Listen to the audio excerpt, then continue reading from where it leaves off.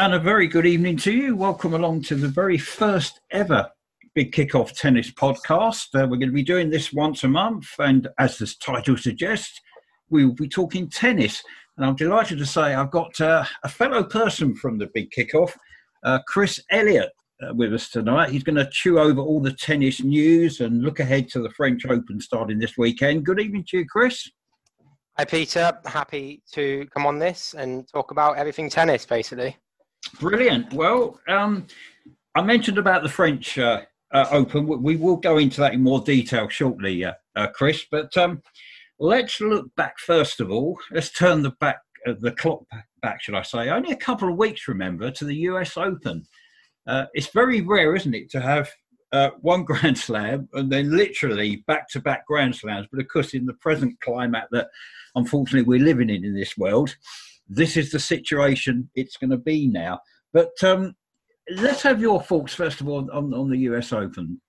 Okay, so it was quite interesting how the tournament was run. You had, obviously, all the players had to wear masks coming out, and there were quite a few big players actually not in the draw on the men's side and the women. So more notably, Federer, not on the men's, Nadal wasn't, Nishikori also not in there. The women's side of things, there was Barty, wasn't competing. So, you had big players out. So it was a year of the underdog, really, I thought. And I watched all of it, as I'm sure you watched quite a bit of it. There were some really good matches. Felix Auger-Aliassime took out Murray quite early on. You thought he was going to do well. There were on the women's side of things as well. I think Azarenka really, she had a really good tournament. I kind of did think Serena Williams would actually break or equal, Margaret Court's record and do it, but no, she didn't in the end. So it was full of surprises, really, I thought. This was an event, Chris, because that had no fans, unfortunately. I mean, obviously under normal circumstances, Flushing Meadows would be filled to the rafters. You wouldn't be able to get a ticket for love nor money. You mentioned about quite a few surprises, which there was actually, understandably. So would you put that down to the fact where there wasn't a crowd there, and some of these players thrive on fans, others don't? And if you're a bit of an underdog, I think, if anything, personally, it'd be interesting to get your thoughts on it. I generally feel that benefits the underdog, having no fans there.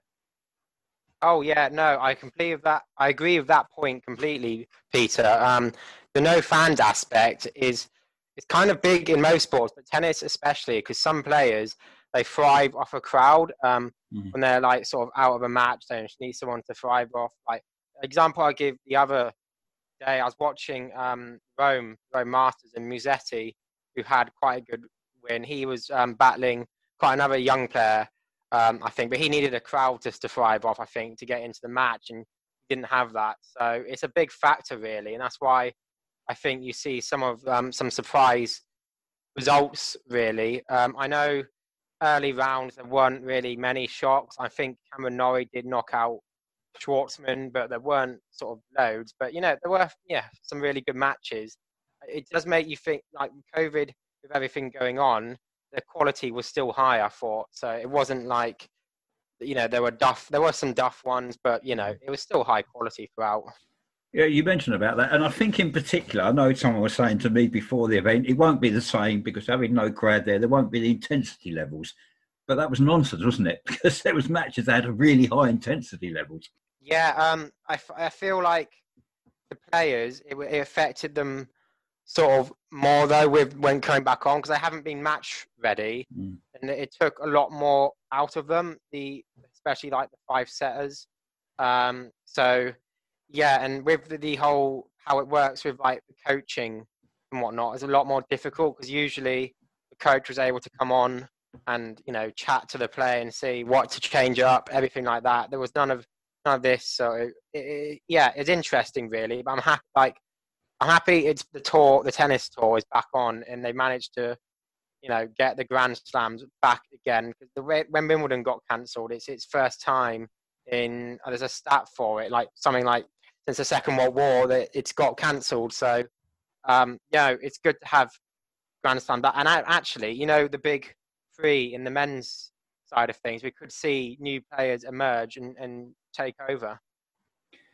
You mentioned about that. Obviously, let's look at the men's final. It was a fantastic final, wasn't it? The Dominic Thiem was always going to be, I think, slight favourite, yes. But you have to give a lot of praise to the Russian, obviously, Alexander Zverev. He was 2-0 up. He was cruising, wasn't he, Chris? Absolutely cruising. It got to a certain stage where I was contemplating going to bed and thinking, well, that's it, it's going to be over in 3 sets. Luckily, I didn't, having said that. And Dominic Thiem, to his credit, fought back and in the end prevailed by 3-2. It was a real gutsy performance from Thiem. He looked down and out after going 2 sets to love down, to Zverev. Zverev in the past hasn't come through in big matches. I've been a bit critical of him in the past because he hasn't, lived up to his potential. But this tournament, he's had a really good run. In the final, I thought he could do it. 2 sets to love up on Thiem. He looked like he had all the momentum. But Thiem fought back and it became a really good match. I thought when Zverev was 2 sets up, it wasn't a great match, actually. There were lots of unforced errors. Zverev really didn't have to play his best tennis when he was, 2 sets to love up, I thought. But both players kind of stepped the level up. And Thiem eventually got the job done. I think, Zverev, you're right. And those opening 2 sets in particular, you're right. I mean, he did look a class apart. I mean, Thiem was sort of walking around the court. He didn't know what hit him, really. But credit where credit's due. Obviously, he came back. I think it was helped by Zverev's. His serving wasn't good at all, was it? Especially in those final 3 sets. And, of course, when you're 2 sets to 0 up, all right, you are favourite to win a match, understandably. So, anybody will tell you only got to win one more and that's it. But of course, in the final, as we all know, the 3rd set can be the hardest, can't it? Yeah, I think Thiem's experience showed. He's been in Grand Slam finals before. He's the guy who's taken out the likes of Djokovic, the big guns. So his experience kind of showed through there, and he saw, he got the job done in the end. He played real gutsy tennis, as I said. With the rallies, he was really taking it to Zverev. There were a lot of points, like rally exchanges. I think a lot of shots.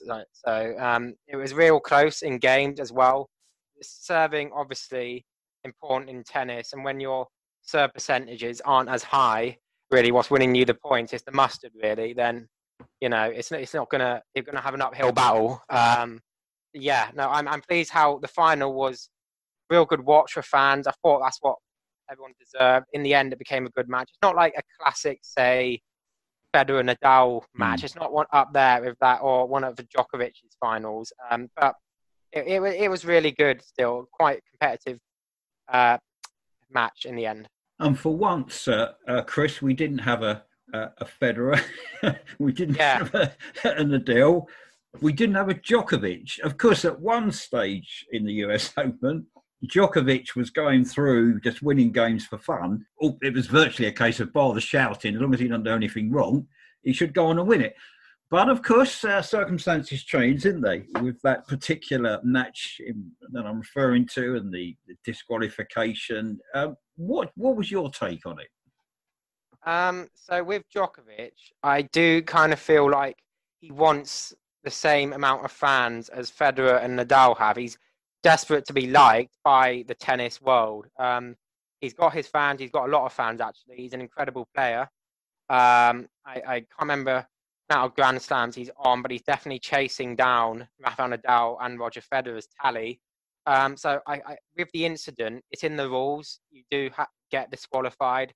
There should be no questions there. In terms when some people, it's a mixture of what I've read on tennis Twitter, other online platforms that are saying the lines person, she was making more of a fuss over it than she should have. But it's hard to tell because when you look at the incident again, Djokovic, yes, he did hit her, the ball, hit her in the throat as well. That would cause a reaction, but it's hard to tell how hard he did hit it. It could be from one angle shown, it looks really painful and hard. The other angle looks quite casual, the way he, I don't know where he goes from here. Oh, he's won Rome. He beat Schwartzman in the final. One of the favourites, I'd say, for French Open. He will bounce back. He's an incredible player. To beat him on your day, you have to have the match of your life almost. And, even off form, Djokovic is still hard to beat. So I don't know what was going on in his mind, because he was looking like, so confused as to what was going on. But yeah, it was interesting. It caused a lot of stir on social media as well. It did, and I suppose, to be fair, it was Djokovic-like, wasn't it? Because, I mean, his reaction straight away, you could tell he thought, I should not have done that. All right, I mean, you can sit down and argue, well, no, he should not have done it, full stop. Why on earth did you think to do it? My honest take on it, Chris, in particular, is I think he was very frustrated at the time, wasn't he? You could tell. And of course, Djokovic, being Djokovic, obviously wants to be the best. And to be fair, on his day, he is the best. That goes without saying.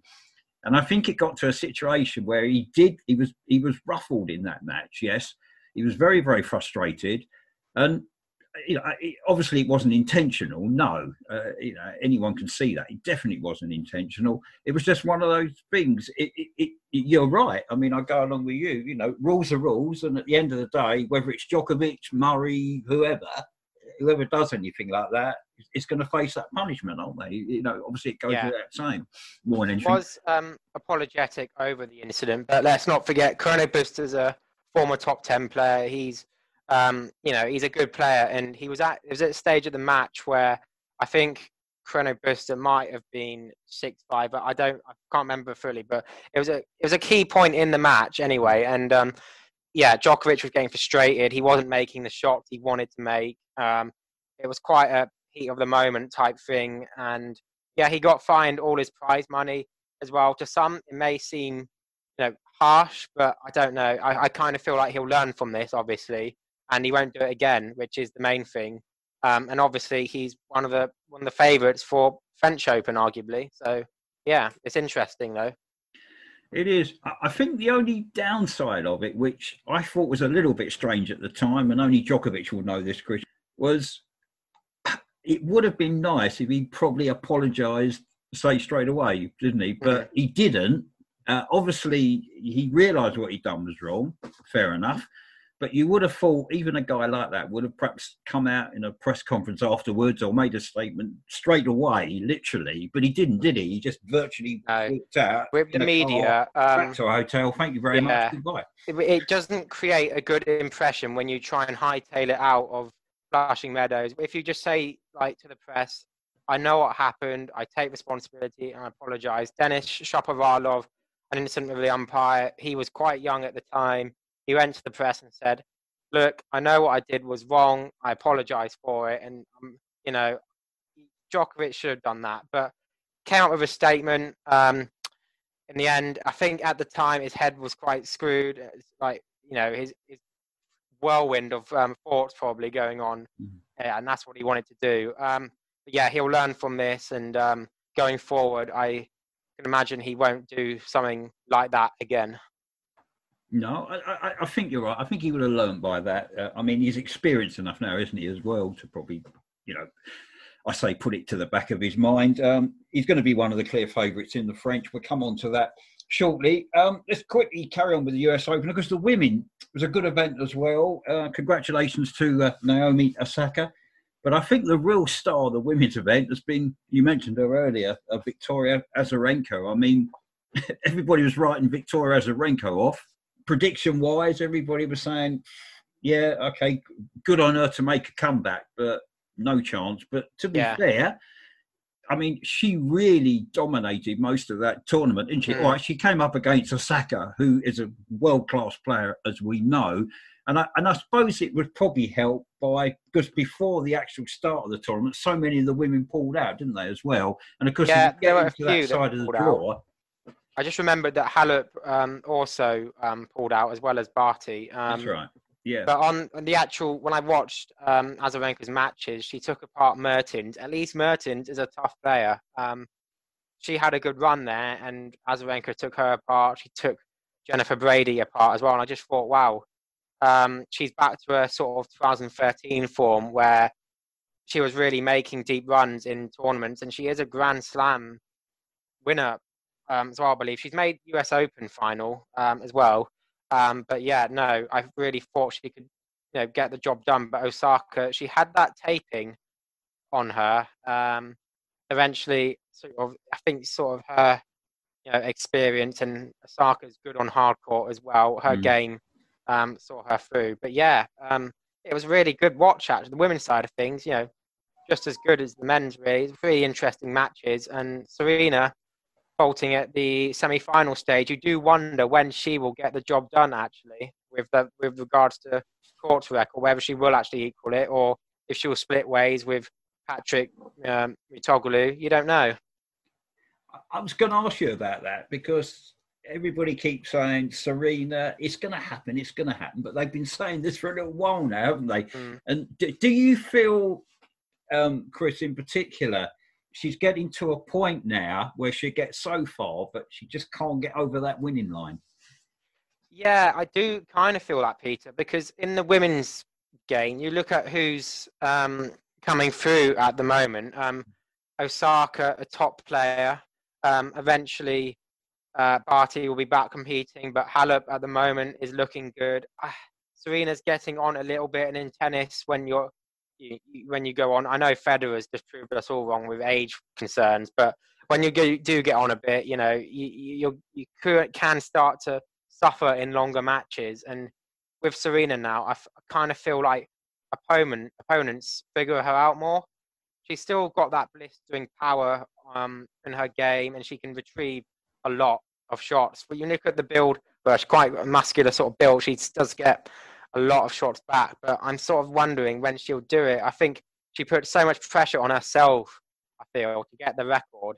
And when she comes short, I just don't know. Her sister, Venus, I'm not sure how long she'll be around, but for Serena, she'll still do well. I just don't know when she'll win a Grand Slam though again.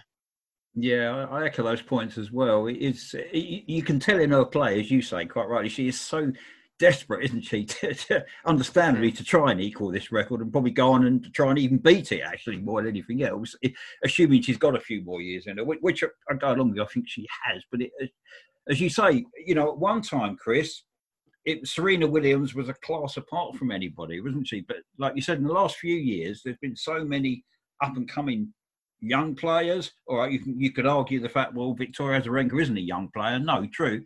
But she's back as well. There's a good breed coming through, and a lot of them are challenging the likes of Williams, and I dare say they will do, won't they, in the next few years? Yeah, with the WTA, there's always been a problem with consistency. There's been no consistent number one. I know the likes of Ostapenko and Muguruza once looked like real powerhouses, and they've kind of gone down to the pecking order a little bit. There's been no one really who has stamped their mark on the world of female tennis. I mean, Serena Williams at one point did, and that's what gained her this aura of being so good. And everyone that's what got her so many fans. I feel like her sort of ruthlessness of finishing matches. But now we have all these different players coming through. I like the unpredictability of it, Peter. I'm not going to lie to you. I like thinking in the tournament and not knowing who's going to win. I mean, some you can sort of pick and choose and go like, oh, this is Clay. This will suit Halep. She'll win the French Open. But yeah, it's certainly different now. One lady we haven't mentioned is Johanna Konta. She's been going through a bit of a rough time, hasn't she, to be fair? And of course, recently, I think this week, she actually split from her coach, Thomas Hugstead. She was beaten in Rome by Gabi Muguruza as well. Admittedly, Thomas Hugstead was only there on a trial basis, true. But at the end of the day, Johanna Konta has got this habit, hasn't she, of getting rid of coaches in abundance. She's had so many, hasn't she, Chris? Yeah, I know she's got through quite a few. With Konta, she's our best sort of British hope, I feel. I look at the overall with men's and women's. I look at the men's side of things. There's no one I see stepping up and making a big run in a Grand Slam. Female side of things, Heather Watson, she's kind of like she's good, but like early rounds we're looking at. Joanna Konta is probably our next best hope of winning a Grand Slam, and really, sometimes she hasn't delivered, and the media have criticised her, and people have asked questions. Yeah, my next question would be: do you feel she can go on and actually win a Grand Slam? I mean, remember she's got so close before. I think she's made semi-final of the French Open. I honestly think, Peter, I don't think, I know, I wouldn't, I put her in a final, Grand Slam final, but I don't think winning it, no. Not currently with the crop of talent there is. I kind of feel like a game, she just kind of, it's a mental thing with Jo, I think, more than anything. When she's down, she crumbles a bit. With, sort of Cirstea in the US Open, Jo was bossing some of most of the match. I think it went into 3 where Cirstea won. I might be wrong on that. I hope I'm not, but I think Cirstea won in 3. But yeah, you just see it's a mental thing with Jo, and she can overcome that mental stumbling block. And yeah, but at the moment, I don't see it happening. You say it's a mental thing. I'd go along with that as well. But do you also feel, because she is the British number one, there's added heaps of pressure on her, isn't there, to actually go out and win every single match? Yeah, well, since Andy Murray, really, we haven't had anyone near the likes of that coming through. And Joanna Konta is the next best British hope. And all our sort of hopes in tournaments kind of are pinned on her. So there's an enormous amount of pressure. And the media kind of don't help with that. They kind of put her on pedestal. And then when she doesn't do well, she gets the criticism come in. And I don't think she handles the media criticism like the best. Well, they're not exactly the best at giving it out, but she doesn't really take it maybe as well as other players. So yeah, it's hard to tell really how well she'll do. I'm hoping she'll come back to her sort of best sort of form and make deep runs in tournaments again. With Rome, I don't feel like she would have wanted to go out to a round of 16 to Muguruza, although Muguruza on clay got a good pedigree, good record. But no, I think Jo will want to make a deep run in the French, but hopefully quarter-final sort of thing, and then get back to a good form again. Yeah, well, fingers crossed. Obviously, we wish her the best of luck. We'll stay on the to the next subject, because this week the Federation Cup, Chris, was renamed the Billie Jean Cup. I mean, obviously, Billie Jean King's been a legend in the tennis world for goodness knows how many years, and she will carry on being so. A good move, do you feel? Yes, she's a legend in the sport. I think the argument is some journalists argue and other fans argue that it's not really inclusive of both men's and females game. It's kind of like, we used to be a Hotman Cup, I think, which was more integrated, and there are talks of WTA and ATP merging. With this renaming of the cup, it's not, it's kind of establishing both as separate entities. I'm kind of a bit torn on it, Peter, myself. I'm not all for it, but I think it's a good idea because Billie Jean King is just a legend, and it's good to honour legends in the sport by naming a cup after them. So yeah, it's good and bad. I can see the pros and negatives of it. And finally then, French Open, as I mentioned earlier, rapidly upon us. It's they've got the qualifiers going on at the moment. Liam Brady has got through to the second round of the qualifiers. If you haven't heard, actually, he's beaten Spain's Nicolai Kuhn earlier today. But let's look at the main event then. Of course, when it comes to the French Open, easy name, really. I mean, it's the king of clay, isn't it? It's Nadal, isn't it? I mean, he loves this tournament. He's won it 3 years running, something like 13 times. It speaks for itself, doesn't it? Is he the man to beat, Chris? It's a ridiculous amount of times Nadal has won it. If any suitor was to, was to trump Rafa, it would be Dominic Thiem, I feel. Thiem has the game on Nadal. He's beaten him before. So I feel like it could be a really good tournament, but we've seen that Nadal lost to Schwartzman recently. He is susceptible on that surface now. He he has the wrist problems as well. You feel like with Nadal, his time crossing that sort of surface won't last too long. So, he'll want to make a good run here at Roland Garros. So, yeah, and you mentioned Liam Brody. He's in the qualifying. It'd be nice if he made the main draw. He's done well Wimbledon before, I think. French Open, I'm not sure if he's had a good run or even, but yeah, with the Brits, there's a lot coming through, but there's no one really challenging sort of the big guns. There's no one apart from Evans who might be in the top 30. I think he's in top 30. There's no one else really below him. Mention Andy Murray because he's got a wild card, isn't he, in this French Open? We don't know how he's going to do because the draw won't be made. I was told earlier this morning on Thursday, apparently.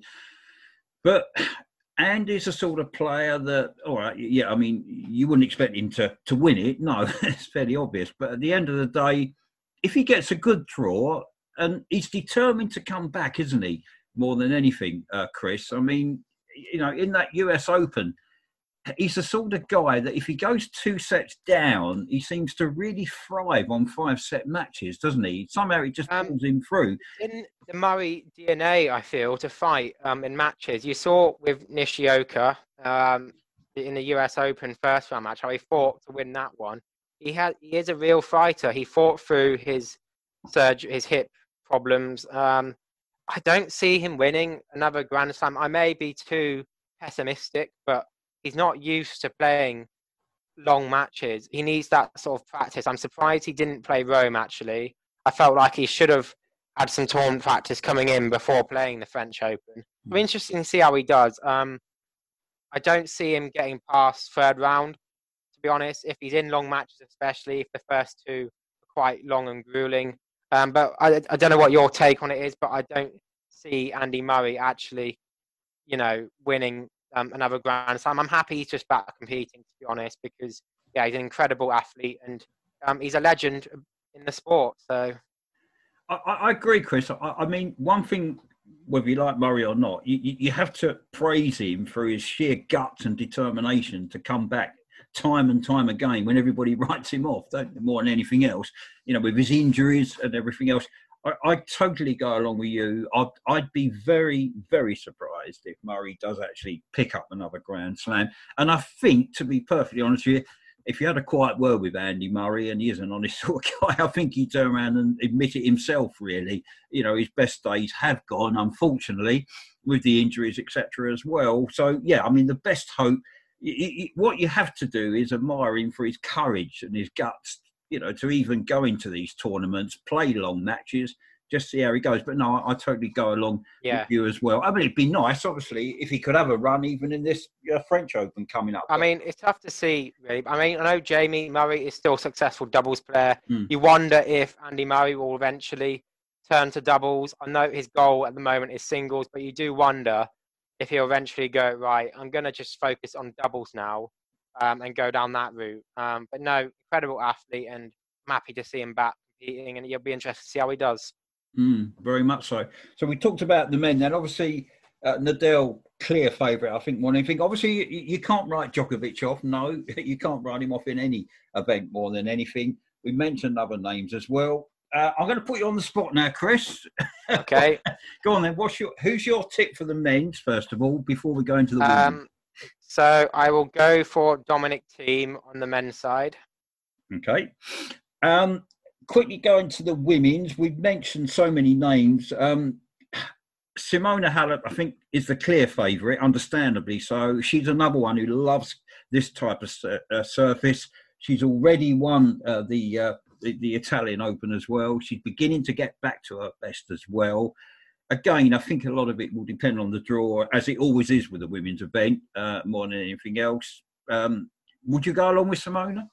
I actually had Simona anyway, so yeah, I'm sticking with that. I think the clear favourite, and the form she's in at the moment, she's clearly, doing well, and I feel I should take it in her stride and go on to win RG. To be honest, French Open. So I'm going to go with Halep, I feel.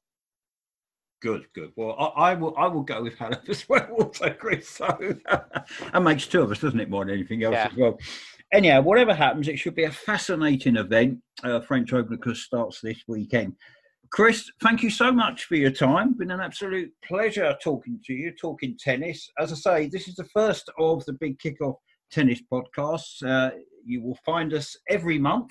We'll be talking with not just Chris, but we'll be talking with other contributors. We'll also have some British tennis players, some media people as well that we've got lined up also, which will be quite fun as well. So we'll hear their take. And the next big kickoff tennis podcast, we'll obviously look back on the French Open. And in fact, we'll look back on the year on tennis as well. It's been a strange year, I know. Chris, thank you very much for your help. Chris Elliot, you can find on thebigkickoff.com as well. From myself, Peter Moore, and Chris, thank you very much for listening to us, and we'll speak to you soon.